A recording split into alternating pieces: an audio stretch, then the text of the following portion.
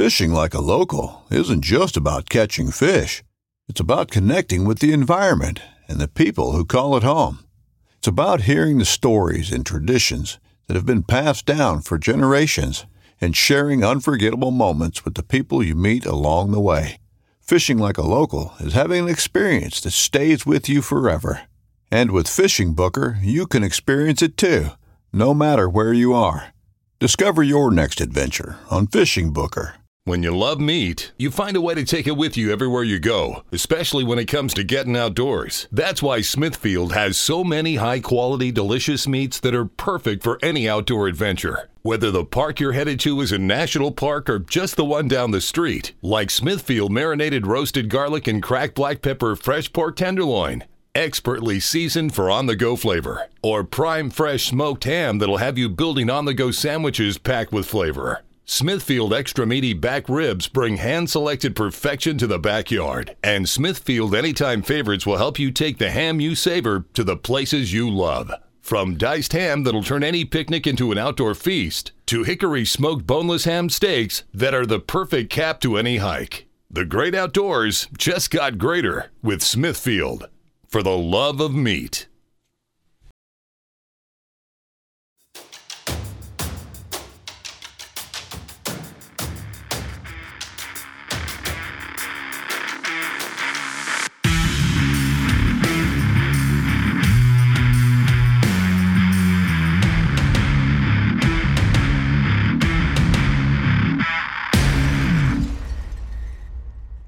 All right, everyone. Welcome to the Nomad Strength Show. I'm Ross Hillier, your host. Today, I am joined by Brady SPETH, founder of Riton Optics. And I could not be more pumped about this because this show is unveiling some pretty huge news. We are bringing on Riton as the very first sponsor of the Nomad Strength Show, and I'm super pumped. This is going to be a really great thing moving forward. I'm super grateful for Brady and the team and everybody over at Riton. Austin Legg, who you guys heard probably a handful of weeks ago, is over with them as well. And this is just going to be a really cool thing. So I wanted to bring Brady on to give a little bit more of his story, about how he came into the optics world through military background. He worked for Capitol Police for a while, how Riton started, and what they're doing to make it the fastest growing optics company going right now. And they make extremely high quality optics, rifle scopes, red dots, binoculars as well. But they also have a killer online learning platform at ritonoptics.com. So there's a lot more to them than just the optics. So I would encourage you guys to go to ritonoptics.com, RITON optics.com. And I wanted to let Brady, like I said, just tell more of the story about how Riton came to be and hear a bit about him and connect with him, which is, you know, when it came to deciding on sponsorships and things like that, it's far more about the people to me rather than the product. And if it's people that I believe in and people that, you know, share the same values as myself and what we're doing at Nomad Strength, that it just became really kind of a no-brainer. And I'm extremely thankful for them. And this is going to be a really cool thing moving forward. So please go check out ritonoptics.com, RITON optics.com. And I'm really excited for you guys to hear this today because it's going to be pretty cool. They also have a really great podcast, the Riton podcast, which Brady hosts. So it was really nice to be able to talk to him on this podcast today because he's got a sweet podcast studio set up. So it actually sounds like I'm in the studio with him when I'm not. But that's just, you know, when you got the nice stuff, it makes it sound a lot better. So it was fun to get to talk to him. And before we hop into that, if you guys have not done so, please like, rate, review, subscribe, do all of those things for the podcast. And make sure you're doing that for whatever platform you're on. And then that way you can get the automatic episodes when they download and just be up to date on everything that's going on. So that's what's going on with this episode. Really excited about it. So here is Brady SPETH of Riton Optics. All right, everybody, welcome to the Nomad Strength Show. I'm Ross Hillier, your host. Today, I'm joined by Brady SPETH, founder of Riton Optics. And Brady, thank you, man, for making the time and hopping on today. Yeah, we are connected through mutual friend and actually works for you now, Austin Legg. And I had Austin, because he lives not too far away from me, had him on the podcast about a month or so ago, and came out and used my ice tank that we ice bathed in before we trained. That was one yours. day. Okay. Yeah, that was mine. That was out of my familiar place. with the pictures. Yeah, and the complaints afterwards. And the whining. I wasn't going to say it, but and the whining. So yeah, I was really pumped to be able to get to talk to you. And we got some other things that we'll bring up in a little bit as far as news between what we're doing together. And but I wanted to have you on and give some history of Riton and what you're doing with the company and kind of your story within that. Wow, I just get carte blanche to just go. Nice. I'm turning the wheel to you, man. Take it wherever you want. I love it. I'll give the condensed version. I know it's out there. I know people probably heard this before, but if you're not familiar with Riton Optics, so me and my wife started the company. Geez, I lose track of time. I'm looking back there trying to find the time. Well, I don't know, 7-8 years ago, something like that now. So my background, I grew up in Montana, kind of right on the western edge of Montana, right there by Salmon. It's not too far away from where you guys are at over in Idaho. I grew up in Montana, grew up on a Black Angus cattle ranch, so kind of spent my whole life outside, hunting, fishing, kind of just love the outdoors. So I always kind of joke my passion is hunting, and then my formal training and everything is military law enforcement. So I kind of have like the tactical side, which is more of formal training, and then I have the hunting, which is just life and growing up in the woods and just kind of being outdoors. So had an opportunity to consult for an optics company when I was out at the Capitol Police as a federal law enforcement officer, and really enjoyed kind of a disclaimer. I have no background in optical engineering or anything like that, but I've used optics in one form or another for 3 decades plus. So I kind of started consulting for an optics company on the interface between the user and the optics. So everything you touch, feel, see, how it works, how you use them. There's a lot of really good optical engineers out there, but not a lot of optical engineers are shooters. And that was something we kind of found out. So started consulting for an optics company on how to kind of make better the interface between the user and the optic. And then that kind of transitioned in. I still had a full-time job as a federal law enforcement officer. That kind of transitioned into, hey, how about you don't pay me for consulting? How about you just make a few of these ideas that I kind of have? And so that's how the genesis of Riton started was, I have an idea for an optic. How about you don't pay me for consulting for you? How about you just make these and let me try them? And then I took that and just started sending optics to all my military buddies, all my hunting buddies, anybody that I knew lived in a shitty place that was too cold or too hot or too humid or anywhere around the world. I was like, hey, man, I know you live in Fairbanks, Alaska. You mind taking this scope out hunting for a few months and let me know what you think? Right. And so I reached out to people I hadn't talked to in years. They're like, wait, what are you doing? I'm like, just trust me. I'm going to send it for free. I don't need a credit card. Like, just take it and you can go shoot and let me know. And first tell me what you don't like, and then tell me 1 or 2 things you do like, because I'm more concerned about what you don't like. Right. So we did that for a couple years, and finally actually got to a point where we have 2 viable product lines with our original Mod 3, Mod 5 series, kind of our middle lines. And one day I got home after being at the Capitol building for, I think, 3 days straight during a State of the Union address. And I looked at my wife and I was like, I'm done. This is asinine. We had 2 small kids. I hadn't seen my family in like 3+ days. And I was like, I can't live this life. We're living in the city, which I am not a city boy by any stretch of the imagination. Right. I was like, let's get the hell out of here. So, and how long ago was this? Like, what time frame was this where you were there? That was about, I want to say about 5 years ago when we decided to kind of let's go full time with this. And I was from Montana. My wife was from Arizona. So we kind of picked Arizona to come back to. We had a little more family down here. So moved back to Arizona about 5 years ago, started Riton like as a true full-time, like, let's go sell some optics and let's start pushing this. Started out of our garage as me and my wife going to dealers and selling optics. And awesome.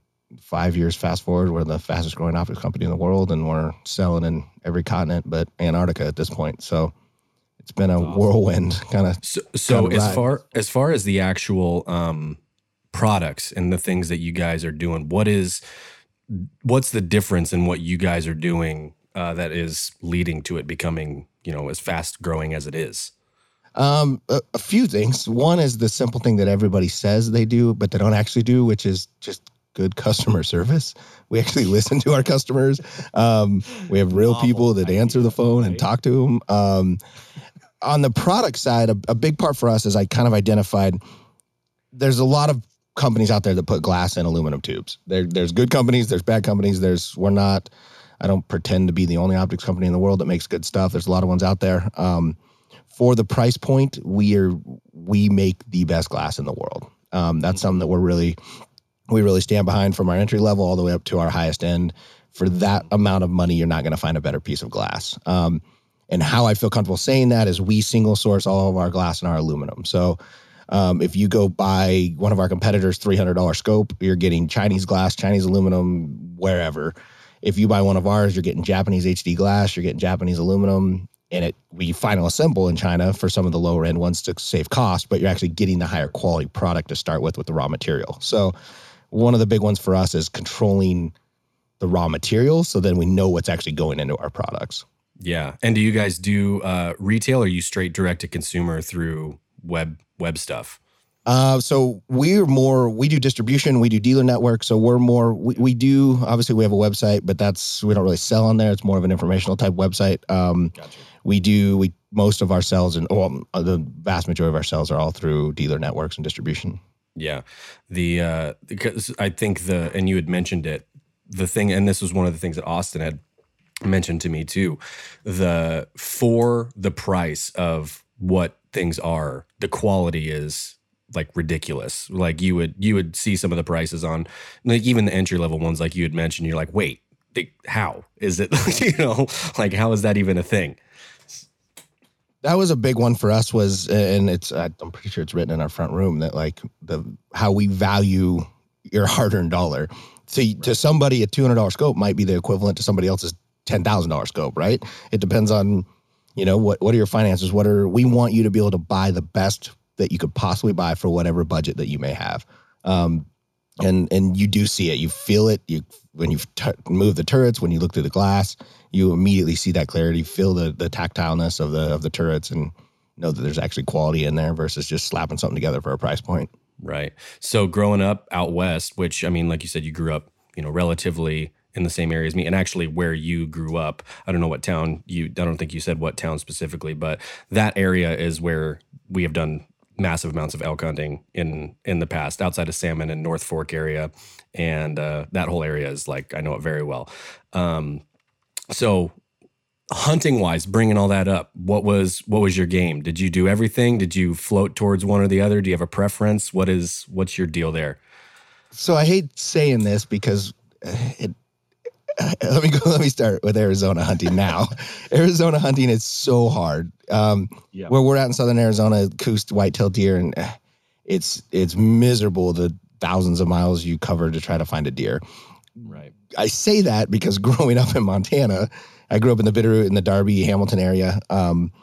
Growing up in the Bitterroot in western Montana was more, you picked out which deer or which elk you were going to hunt as soon as the season started. So I hate saying that, but like I didn't lean towards one or the other. For us, it was substance, it was putting meat in the freezer. That's kind of what it's always been. So me and I have two older brothers and then my dad. So the snow would hit the ground. We would have to start putting hay in the fields for the cattle. And literally, I joke, but I have photos of like our cow, elk, deer, cow eating the hay. So they were right there. So me and my brothers, me being the youngest, I always got the short end of the stick, but we would literally be like, no, I got dibs on that one. And you knew what bull you were going to hunt opening day because it was there, So I was spoiled to a stupid point growing up that I actually, when I joined the military and left Montana, I didn't hunt for a chunk of time because I got down to Arizona and I was like, the first time I saw a deer, I was like, you want me to shoot that? It looks like my dog. Like, it's tiny. I was like, no way, man. I'm not hiking 3 miles to pick that thing up after I shoot it. Like, it's tiny. And so I kind of lost hunting a little bit, but I love hunting elk. There's nothing like hearing a herd of elk bugle or running through the trees or anything like that. So if I had to pick between the two, I love elk hunting. But yeah, man, I was so spoiled for opportunity as a kid that I kind of just had the pick of whatever I wanted. Right. That's funny because I don't know if you've had, and I bring it up just because it's caused so many like I'll say friendly arguments. If you've had the same conversation with Austin that he and I had when he was on my show about a month or so ago. He is staunch mule deer is the hardest game conversation. And and so like he had been on another friend of mine's podcast a little bit before he was on mine on this show, and like it just stirred like this crazy argument, like no, bulls are hard, bull elks are harder, like mule deer's harder, and he like laid it all out. And like I gotta tell you, I wasn't for sure on either camp until I talked to Austin. I'm like, you know what, man, you make a pretty good case about mule deer being the hardest, and most people, like especially if you're not from out west, just don't understand that at all, you know. The now, oh man, I'm gonna throw my hat in the ring on this one for Coos deer. The whitetail down here. Now I'm gonna text Austin as soon as we're done and start an argument with him. The mule deer in Arizona, I will agree with him up north in Montana and Idaho. Mule deer in Arizona are fairly easy to hunt compared to hunting whitetail. Right. Coos deer, they're just small. They call them the ghost of the desert. They're a smaller variant of a whitetail. They just disappear, man. You could be watching one and it walks behind a bush and you'll never see it again. It's gone. You're like, did it crawl? Was there a hole? Did they have a tunnel system? Like they just disappear. And it's so hard to find deer down here. Last year I shot a little 3x3 and I was like over the moon about it. Cause I was like, this is something I would have passed on 100 times out of 100 growing up. And down here, I took a 350-yard shot, and I was excited as hell that I got one. So it's such a funny, like, and we've talked about it. I've talked about it with a bunch of guys that are in the hunting and outdoor community too. Just it's silly, but it's like that in every walk of life. Just the tribalism of infighting that happens, even within things that you would think would be like, we should all be on the same team. Like, you know, we're all hunters, right? So we should all be like celebrating each other. It's like, no, bow hunting over rifle. And then like, even within bow hunting, no, it's recurve over compound bows. And then it's just like, it's like, there's always got to be some subset of somebody else you're arguing with about this whole thing. It just is hilarious to me. It's the way it always works. I will throw in there, since you just brought it up, I have never really bow hunted. So I just got into that about a year or so ago. I love it. It's super addicting. That is a whole new level of like ridiculous with honestly, and we say this all the time, with an off the shelf rifle and one of our entry level optics, you can shoot a deer at 400 or 500 yards. It's fairly easy to do with, you know, a package that costs less than $1,000. Right. Now you go pick up a bow and you got to get within like 60 yards. Like that is a whole new game that I've never 60 played. Is push. I mean, that's like way farther than most people are comfortable with. Exactly. And like here, like, oh man, I can't even like, I was last hunting season, I was like even trying to plan, I was during rifle season, but I was trying to plan like, how would I archery hunt this deer that I'm looking at? And I'm like, there's nothing. I'm going to hide behind like sagebrush. Like what the hell, how would I even get there? You know? So my stomach crawling. This is a whole new level of me getting into archery. So that's awesome. Have you been on any, that was recent, you said you just got into that. So have you actually like been out hunting yet? So I did a javelina hunt. That was the first one I did down here in Arizona in January. I got a javelina, which was, it's so, archery hunting is so much more, I use the word intimate. It's so much more like you look at the animal, like you hear that breath go out of them when you double lung them. Like it's such a different aspect of hunting, so much more primal and so much more intimate that like I was actually chasing, I had an over the counter deer tag. I was chasing some deer. And I also had a javelina tag and I caught a little herd of javelina. I got a nice one about 30 yards and hit him. And I just remember I shot him and I stopped and I was like, holy shit, like I've hunted my whole life and I haven't had that feeling since I was like a kid, of that initial of like, whoa, I'm back to like, this is fun again. This is something like a whole new experience. So yeah, archery definitely has gotten me. So, and that keeps you like the drive to want to go, like just be consumed by it. And like, okay, this is like everything I want to do now from now on. Well, and now literally right here in our parking lot, there's 5 straw bales and a deer, and like we could shoot 55 yards down the side of the building. And so as soon as it stops being 110 degrees in Arizona, we'll there's 5 or 6 of us here that does that ever happen? I mean, like you just like get used November, to it. November, December-ish. Christmas Day gets to the 90s. If we could keep it the 80s for Christmas, I'm happy. I'll rub it in and just be like, this morning I woke up and it was nice crisp 51, and it was just beautiful today. There's that. I do miss that because I hate hunting when it's 80, 90 degrees and you're just sweating your ass off. That's miserable. Christmas, my wife gives me crap all the time down here because she's like, you're not in the Christmas spirit. I was like, we just swam in the pool yesterday and it's 87 degrees. Like, I can't, I need snow. Like, right. Santa has a sleigh for a reason. Like, yeah. So it's a different world being down here in Arizona than definitely growing up. Do you do any out of state? Do you ever come back up here to do out of state hunts or anything like that recently? I did. The last one I did up in Idaho was a bear hunt. I did a spring bear in 2020, I guess. And then last year kind of ruined a bunch of hunts for us. So yeah, we did spring bear up in Alaska, or up in Idaho. I mean, I love that. That was actually my first experience bear hunting. So nice. that was a whole new adrenaline rush of having predators that you're hunting versus prey. Right. So I haven't done a bear hunt, but I've been in some areas where we've seen them around us while we were hunting, which kind of made the whole trip worth it anyways, even though we didn't get anything. It was just like, wow, you get within, that gives you like a different hair on your neck kind of feeling when you see like a bear, or like in our case, we saw a pack of wolves like 200 yards from us.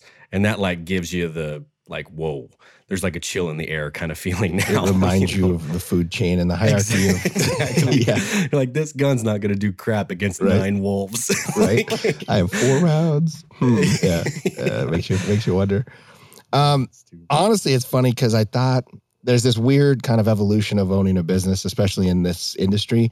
When I first started Riton, I was like, all right, this is awesome. I own an optics company. I'm in the shooting industry. Like, I'm going to go out. And I would go out 3 times a week. I was like, hell yeah, this is awesome. This is why I did this. Like, and then all of a sudden we started getting more successful and growing. And there's this graph of Riton success and Brady's hunting time. And and they are definitely diverging in completely opposite directions. So yeah, it was in the beginning, it was awesome. I shot all the time, I hunted all the time. And then I'm trying to my son's getting a little older and I'm trying to make it a priority of like, all right, I got to get out again. I got to do some stuff. So yeah, I haven't been to Montana hunting in a long time. I need to get back up there and hunt and try to just schedule some more of those things. So. Well, and it's and I imagine, because for myself too, running the business that I do, like it's a good problem to have. It's like the blessing and a curse at once to like be more successful, but then like it does pull away from things. Right. Like, cause at the beginning you're like, yeah, I own an optics company. This is all work for me. I'm testing all these things. Like this is, this is my job. And then it's like, well, this is a big enough deal now where I have to be doing some other like big picture type things to run a company, when you've got employees and all the stuff that I imagine you guys have, 1,000 things that you weren't doing when you started, you know what I mean? Yeah. And now I don't get to be like the chief product tester or the product development guy, or all those titles got taken away from me, and I'm like, oh man, I don't want to go meet with the accountant. That's horrible. I want to go shoot. Like, damn it. I had a business coach who I also had on the show probably about a month ago, and I worked with him a little ways ago, and he has and it's like made me think about how I want to structure all my stuff moving forward. So I'm always interested to hear what other entrepreneurs think about the concept. But he has always said, when I start a new business, my goal is to make myself obsolete within the business within 3 to 5 years. Like have it be to the point where the business doesn't need me to like continue to grow and survive yet. And I'm like, that's probably a lot different of an approach than what most people get into business like wanting their role to be. You know what I mean? Like they're going to grind for, I'm just going to build this as long as it takes, and I'm going to run this thing for 20 years. And his whole goal is like, it's like that I don't want to be involved. It's just like, I don't want to have to be involved if I do this right and it grows at a good clip, and I love his attitude because I've had that conversation with some other business. Like I did a podcast a while back about just talking about business and stuff. And we were, when you start a company and you look at that company flow chart, your name is in every box, right? You're the janitor, you're the shipping and receiving, you're everything, right?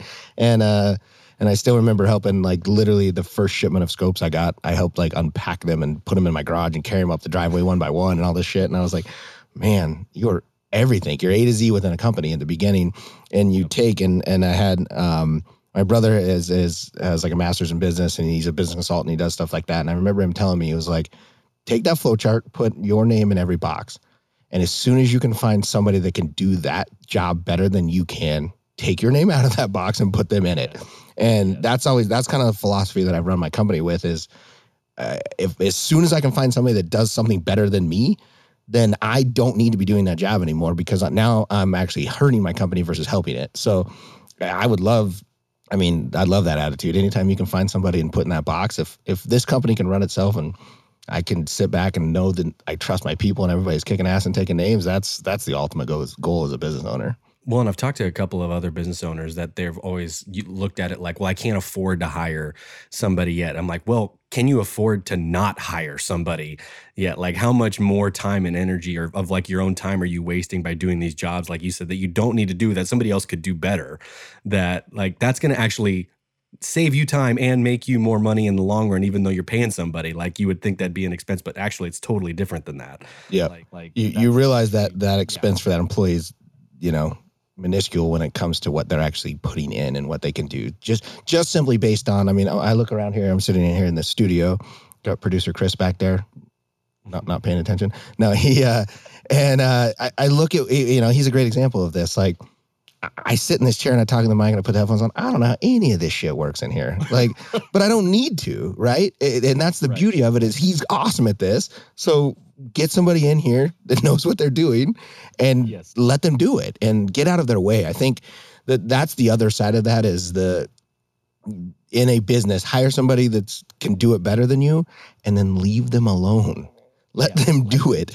That's the other side that I think people forget is they want to micromanage. It's hard, man. I look at a company, it's a baby. It's this tiny little thing that you take from nothing and grow it. And, it's that bird leaving the nest and it's hard to give that up. It's hard to be like, oh, what's happening over there? And it's just doing it and I don't have anything to do with it. That's a weird feeling as a business owner. But our success has come so rapidly because of me and my wife. Hey, we're hired you to do this. This is the big boy world. I expect you to do it, and I'm going to get the hell out of your way. Yeah. Well, and the other thing too is like, and I think people would have that don't, and it's actually, let me rephrase. If people have problems like with the trust issues of the people that they hire, that's not the people that they hire's fault. That's your fault for hiring the people that you don't trust. Yeah, exactly. It has nothing to do with it has nothing to do with those people. Like you should have hired better people, or look yourself in the mirror and question why. Because I think that's a big one is, well, why is it that you don't trust that person? Are you so scared that they're going to do it? And I hate saying this, but I think a lot of people are scared they're going to do it better than them. We see that a lot when I talk to a lot of other business owners and stuff. I think sometimes they get scared that they're going to become an obsolete part of that business. And you're like, right. Like your friend said, that's the goal, right? The goal, that should be the goal. If you want a one-man shop, then keep it as a one-man shop, Yeah. If not, then get the hell out of the way. The other line he always said that I loved was, and this had to do with like how you go about hiring somebody and how you know what things to hire people for. And he always said, whatever you procrastinate, delegate. And in terms of just like, daily tasks and stuff, like there's something you hate doing that you just always put off. He's like, that's the first thing you should hire somebody to do, because that's just going to take a drain off your energy that like has been there for far too long, So for a chronic procrastinator, I should just hire everyone. Everyone do everything for me all the time. Man, there's so much stuff that like, you're like, oh, I hate doing that. And if you could offload that to where, and I just had a meeting with one of our employees just talking about that. Like, I see myself now as that find a talent and find the job and match those two up. And if what you're doing is you're not happy, you're not having fun, you're not going to be productive, you're going to piss people off, you're going to come off as somebody that's angry, somebody that's not, getting fulfilled. That's not that employee's problem. That's me as an owner of a company or any one of my management team. That's their problem because they put the wrong person around pegging a square hole. That's the problem. Most employees are pretty good people, pretty good. If you do the right vetting and everything like that, if they're not successful, it's because you put them in the wrong role or you didn't give them the resources or the assets to attain what you wanted them to attain. And I just had that conversation with one of our employees. I was like, hey man, if you're unhappy, tell me what it is that makes you happy, and let's tailor fit your role. Because I know you as a person can kill it. If I'm asking you to do something that you're not good at or you're uncomfortable doing, then let me get somebody else that loves doing that and find the role for you. So, yeah. And to bring it back to one of the reasons you said you guys have had so much growth, going back to the customer service thing, the customer service standpoint actually begins with the employees. Like, if they're good and happy at what they do, they're going to be much more pleasant people to talk to when you're actually, because they're your customer facing people, like that's who's representing the company, like, to the customers. And so, like, you take care of them, they take care of your people, One of our main customer service guy, he's a former recon Marine, and he's a giant pain in the ass. But he literally, and I'll tell him that to his face too. He is also my office foosball partner, so I gotta be nice to him because we're on a pretty hot winning streak. But no, he loves guns. He loves optics. He loves I would probably have to kick him out of here every night, like that kind of passion for it. And people call in just to talk to him. Like, they'll call the customer service line and wait on hold so they can talk to Spencer. And like, because he loves doing it. He's a giant pain in the ass, but he loves talking about it. And we've enabled him that, hey, if you need to talk for an hour to this dude, talk for an hour. Don't be the company that rushes people off the phone as fast as you can. Right. And it's not all about optics. They'll call in and be like, hey, man, what do you think about a 6.5 PRC? And he'll talk to him for 20 minutes about it. And it had never even once mentioned an optic. But they trust, and if they trust him to call in and ask questions like that, then now we have him for a customer for life. And that's what that attitude and that contagiousness and being there and just talking to people. Don't rush them off the phone. Don't have a clock going about how quick we need to get people in and out. Take the time and just be a person. And solve the problem. Like, and that's the main issue. That's what customer service is, like, solve the problem. Get strung along for half a day and nobody answers my questions. Like, I can't tell you how many times that's happened to me, and it's just been like the most frustrating thing in the world. But like you said, customer service, that should be the most obvious thing in the world. So when there's companies that actually do it and they're good at it, it's like, wow, yeah, this is what it's supposed to be like. You should be more of like, it shouldn't be the way that it is. You're astonished when you get good customer service. We should be pissed off when we get bad customer service versus that seems to be the norm. And then when we get good customer service, like, holy shit, that was easy. But it should be like that, and touching on that topic, and I kind of said the enable part, every customer service experience that I've ever had with good companies that you don't have to ask for managers, you don't have to ask for supervisors, because they enable that frontline person to solve the problem. And I think either through training or through assets or through whatever it might be that they need to solve the problem. And that's a big one that we do is you don't need to call in and ask for a supervisor. The guy that you get or girl that you get can answer and solve your problem. And we give them the power and enable them to fix the issue, whatever it may be. And so you're not pissed off. You're like, oh, cool, I had an issue, it's fixed. And I had to talk to one person and in 5 minutes, perfect. And that's a big one, is in the enablement. Yeah, for sure. I want to switch gears for a bit, and I want to go back to a little bit more of your stuff, because I was told to ask you that you've got some good stories of your days in DC doing Capitol Police stuff, which like, and it probably you said about 5 years now since you've been out of that. Yeah, a little bit more actually now. Yep. Okay. So I don't want to lead this down a certain direction because I want it to just be what you give me here. But right now, you hear Capitol Police, that brings up something very specific for a lot of people when you think about it right now. And so, like, what was your experience with that whole process, like good and bad? Was there, I mean, I don't even know the first thing about like the actual duties of what that's like. So yeah, I'll kind of touch on the Capitol Police as a whole. So everybody knows the Secret Service. That's protection and physical and dignitary protection for the executive branch. The Capitol Police does the exact same thing, but for the legislative branch. So Capitol Complex, the Capitol Building, Libraries of Congress, all the office buildings on Capitol Hill. And then members of Congress in leadership positions have details, not as extensive as like the president, but they have protection details. And that all falls under the Capitol Police. So before November, what was that? When was that? January 6th or whatever, that date. Before that, was my time in the Capitol Police, we had this perfect, in my opinion, this perfect thing of no one knew who we were.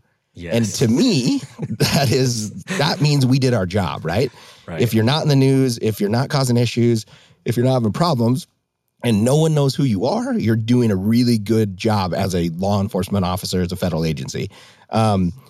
After this January 6th whole debacle, whatever, and we won't go political and go into that too deep, but now all of a sudden the Capitol Police is in the spotlight. Everybody knows who they are. Everybody thinks they know what they're supposed to do and what they should have done and this and that. And so it's definitely thrust an agency into the spotlight that for a long, long time was never in the spotlight. And we loved it that way because that meant we were doing our jobs. We weren't getting in shootings. We were protecting our dignitaries. We were doing everything we needed to do.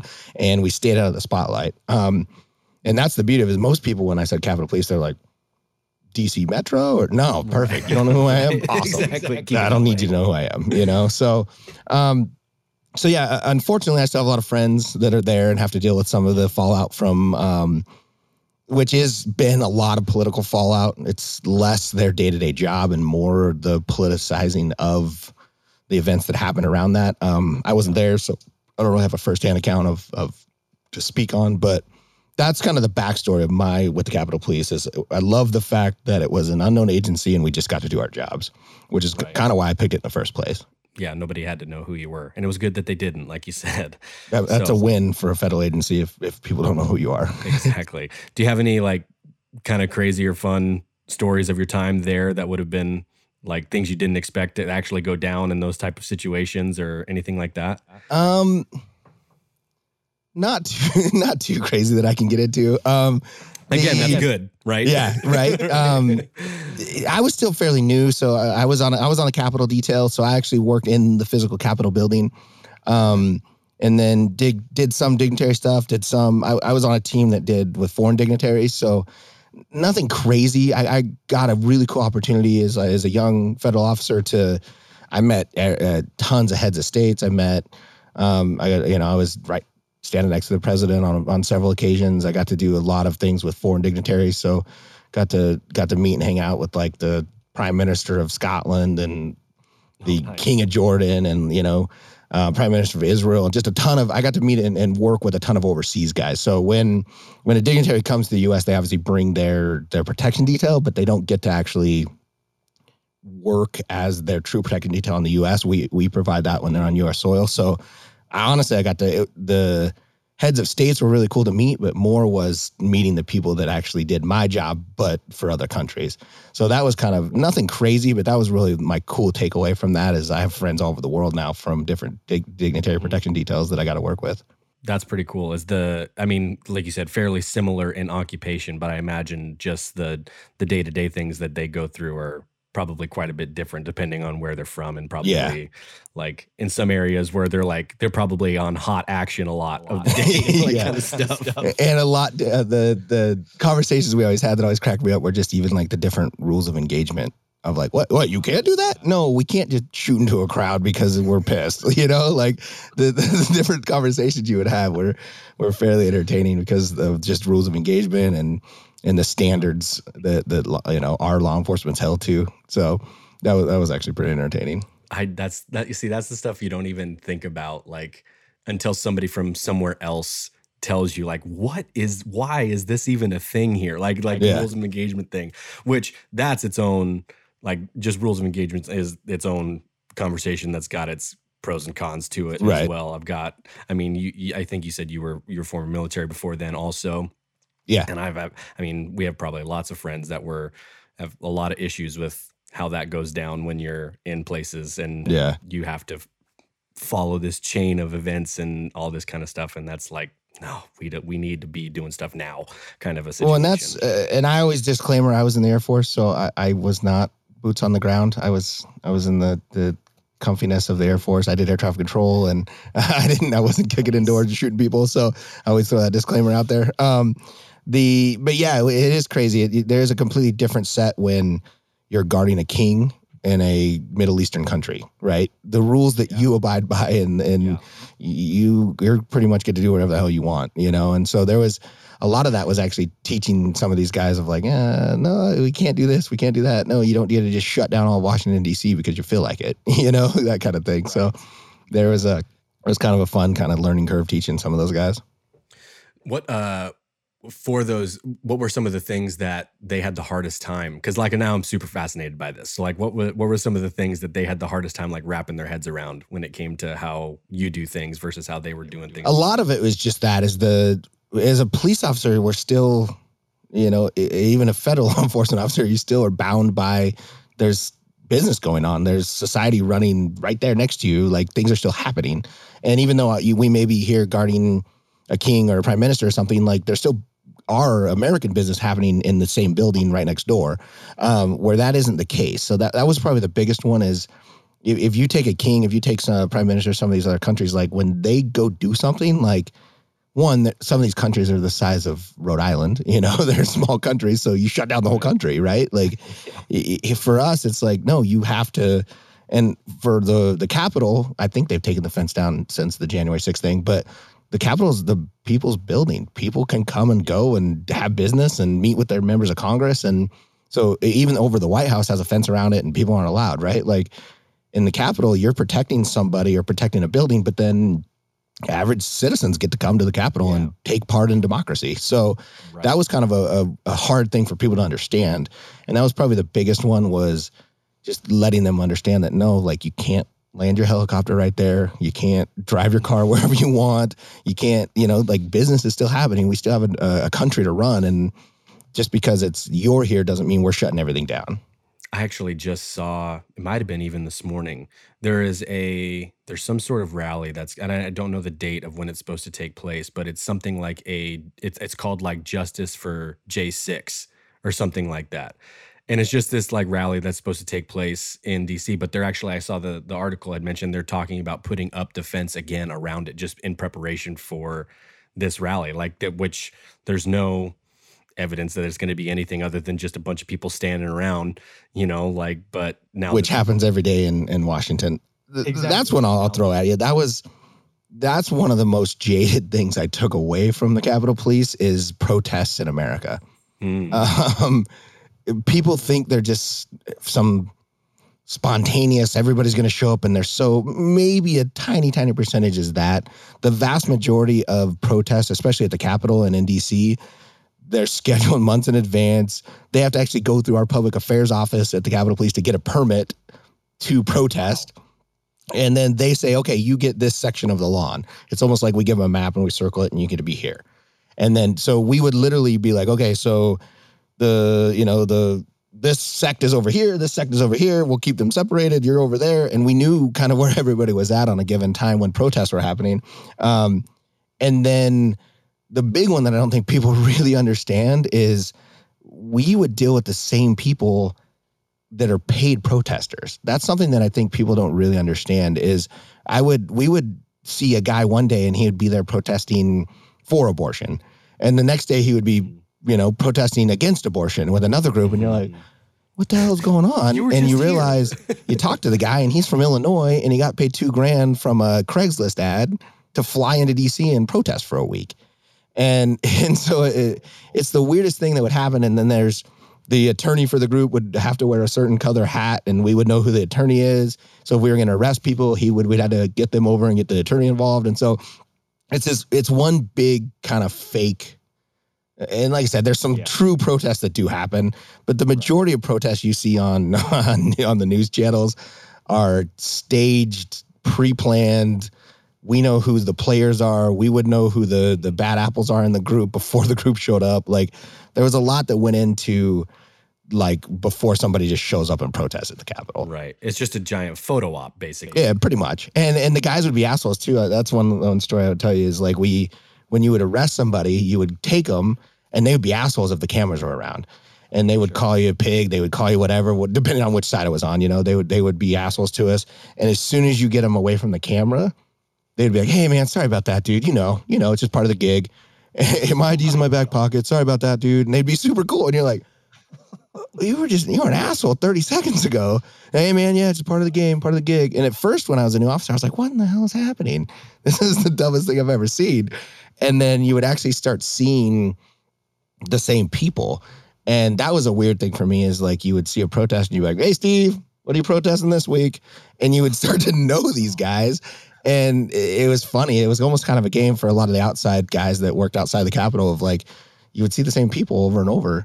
And DC, I think at the time, had like a 3-strike policy. So literally it was like you paid a fine and you got sent on your way. And so they would go home and come back a month later and protest something else and get paid. And like, it was just this big, it's a stupid game. And that kind of jaded me big time for protests and politics and stuff like that.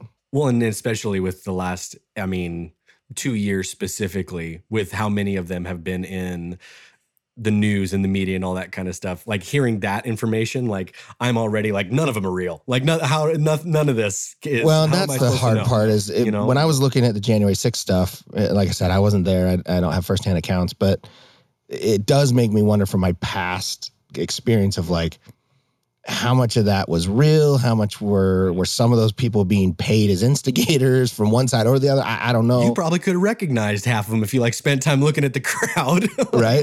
And I think that's the weird part, is that there's a shadow of a doubt now of like, is any of it real? Or did those people just get paid to come cause shit? Or what was it, So that's the sad part, is a true protest now, especially in my mind, any true protest or anything like that. I'm like, do you guys really even know what cause you're here for? Because half of them don't, They just get a sign, they look at it, and they're like, oh, yeah, and they just start, they start chanting, and they don't even know what the hell they're protesting. Well, and then the other fact that, like you said, how much pre-planning goes into, like, being there, quote unquote, legally anyways.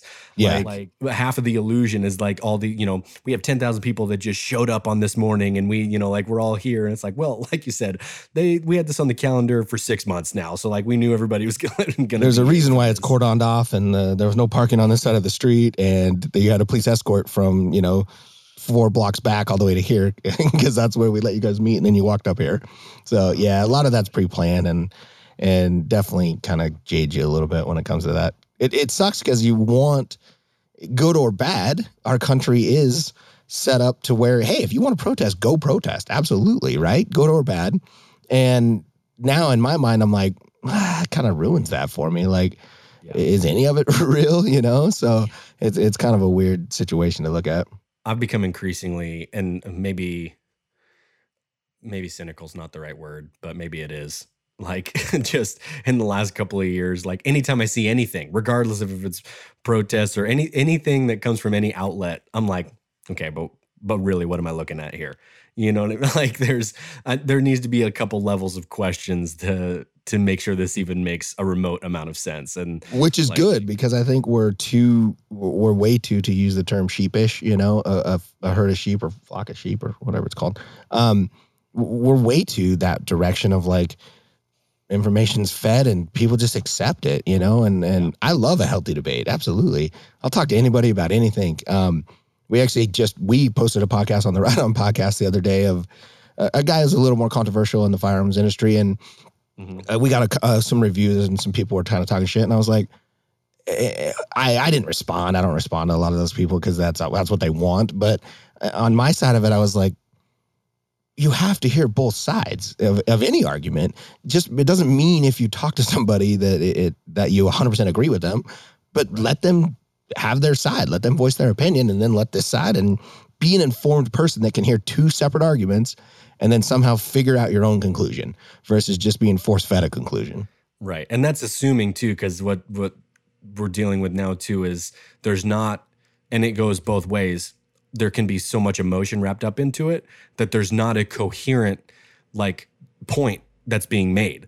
Like, it's just emotional attacks. And you're like, well, this isn't even a debate. Like, you're just yelling names at me. Like, I don't have to give you the time of day to have this conversation. Like, there's no point to this. Well, we saw that. I mean, like I said, not go crazy political. I know this isn't a political podcast, but we saw that with the whole Trump administration. That was a huge thing of like, I have friends that were anti-Trump, didn't vote for Trump. And I said, why? Well, I don't like him. Well, tell me what policy that you don't like. There's a lot of people I don't like that are good people or do good things. And, what is it that, do you not like him because you're told not to like him, or you don't like him because he did X, Y, and Z? And it's funny how, hey, man, if you could tell me, if any of those friends could have told me one single policy that they disagreed with, I'd have been like, cool, 100%. I appreciate your opinion, and I'm all on board that you have that opinion and you have that right. But literally the default with Trump was, I don't like him. Yeah. Exactly. Okay. Well, as long as he's doing good by the country, that's what the president's supposed to do. So if you like his policies, cool. Would I go hang out with Trump? Probably. But I liked his policies. I liked what he did for the military. I liked what he did for law enforcement. I liked what he did for our country. That's what the president's supposed to do. Stop being emotional about it. Like, you're not going to go play golf with him later, and you don't have to worry about liking him. Yeah, and people almost made it this personally. I don't like him. Well, he doesn't know you exist, so he doesn't care that you don't like him. If you could tell me one of his policies that you disagree with, then you got me. Now we're actually having a conversation. Yeah, instead of it just being this emotional. I sent one of them to one of my friends where it was orange man or bad. What was it? Orange man mean tweet or something like that kept going around. And I was like, that's what you guys truly think. Like, you like him or don't like him, that's cool. But just give me a real legitimate reason versus just some nonsense. So, yeah. Too funny. Unfortunately, the state of where some of that is. Seriously. And it's not, it's only getting worse, it seems. Excuse me. So I wanted to go, we're coming up on a little bit of time before we head out here. I wanted to take a little bit of time to talk about, one of the reasons that having you on this week. If I don't know if you want to do it or if I should do it. Go for it. We're doing, entering into a little bit of a partnership. Bringing you guys on as the first sponsor of the podcast, the Nomad Strength Show. We're excited, man. This is super cool. When Austin, our director of marketing, brought it to me, I was like, hell yeah, dude. I think we've kind of been growing our podcast, and I've listed a few of yours, and I was like, this is we definitely align. So I like this thing, and I like our ability to do that. So thanks for letting us be the first. Yeah, it's going to be a good time. And then when I talked to Austin, and when he was out here at the place, like, there's just, like you said, a ton of crossover, appeal between like what this show does, what you guys do, and then what your show does also. But I mean, just a lot of more so what was more important to me is just like people, right? Like good values, good people. Like now I can be on board, there's like you said before, like there's all kinds of companies that put glass and aluminum tubes, it's like you guys, like, it's good people. Like then now I'm on board. So it was, I'm really pumped about it. And I want to hear a little bit more about, cause I've listened to a few of your guys's podcast also, which is great. So give the audience a little bit more info about your guys' show and what they can expect from that. Honestly, the reason we came up with the podcast was we're not a big pusher of product. That's never been a thing for us. When it comes to trade shows, when it comes to anything, like, we put the scopes at the back of the booth, and we want you to come talk to us. It's always been a huge thing for us is you're buying, like you just said, there's a lot of companies that have glass and tubes, right? And they're all black, and they all have turrets, and they all have whatever, right? For us, it's you want to buy my product because you like our morals, our values, what we stand for, the people, us. You're buying us. You're buying me is the reason that you're buying a Riton optic versus, any one of my competitors. So we kind of started brainstorming, like, wait a minute, we have a ton of good people that we're friends with and we're acquaintance with, and let's start something where we just get together and bullshit, kind of like what we're doing right here on yours. And honestly, we don't talk about optics unless we're talking about hunting or something in the shooting world. Like, it's not we don't push product. We don't do anything like that. There's one probably back here somewhere on the studio set. But other than that, like, it's just, we realized over the course of this company and over the course of my military and law enforcement and just being in this industry and being part of this world for my entire life, we have a really cool Rolodex of just cool people. And so that's kind of what the podcast is based around. We try to keep it half an hour time frame and just bullshit with people. So it's, you never know what you're going to get. We've had people from gun advocates to Navy SEAL sniper instructors to what else? We've had, you name it, man, Olympic shooters to power lifters to my buddy Bill Kazmaier, the world's strongest man. We've had it all, man. So the cool thing about that is it's kind of an outlet for me to just get a bunch of my friends and just bullshit with them, but also introduce the world to some of our friends and what they do as well. So it's kind of a cool opportunity and a cool outlet for us. I said it before when it relates to when I started this, and it sounds selfish, and it kind of is on some level, I would guess, but like I started this because I wanted to have conversations with awesome people and learn from them. Like, right. And now that I'm kind of like giving away the trick here is like, if I were just to call like Jack Carr, for example, and like email and be like, hey, do you just want to hop on the phone and like talk to me for an hour? He'd be like, no, who are you? I'm like, oh, hey, I got a podcast. Like, do you want to come on and promote your book? He's like, oh yeah, man, come on. And like, I'll be on there. And so it's like, it's kind of a nice excuse for me to be able to talk to awesome people and like learn. And then by extension, people who listen, like now they get to hear the stories and learn and connect with those people also.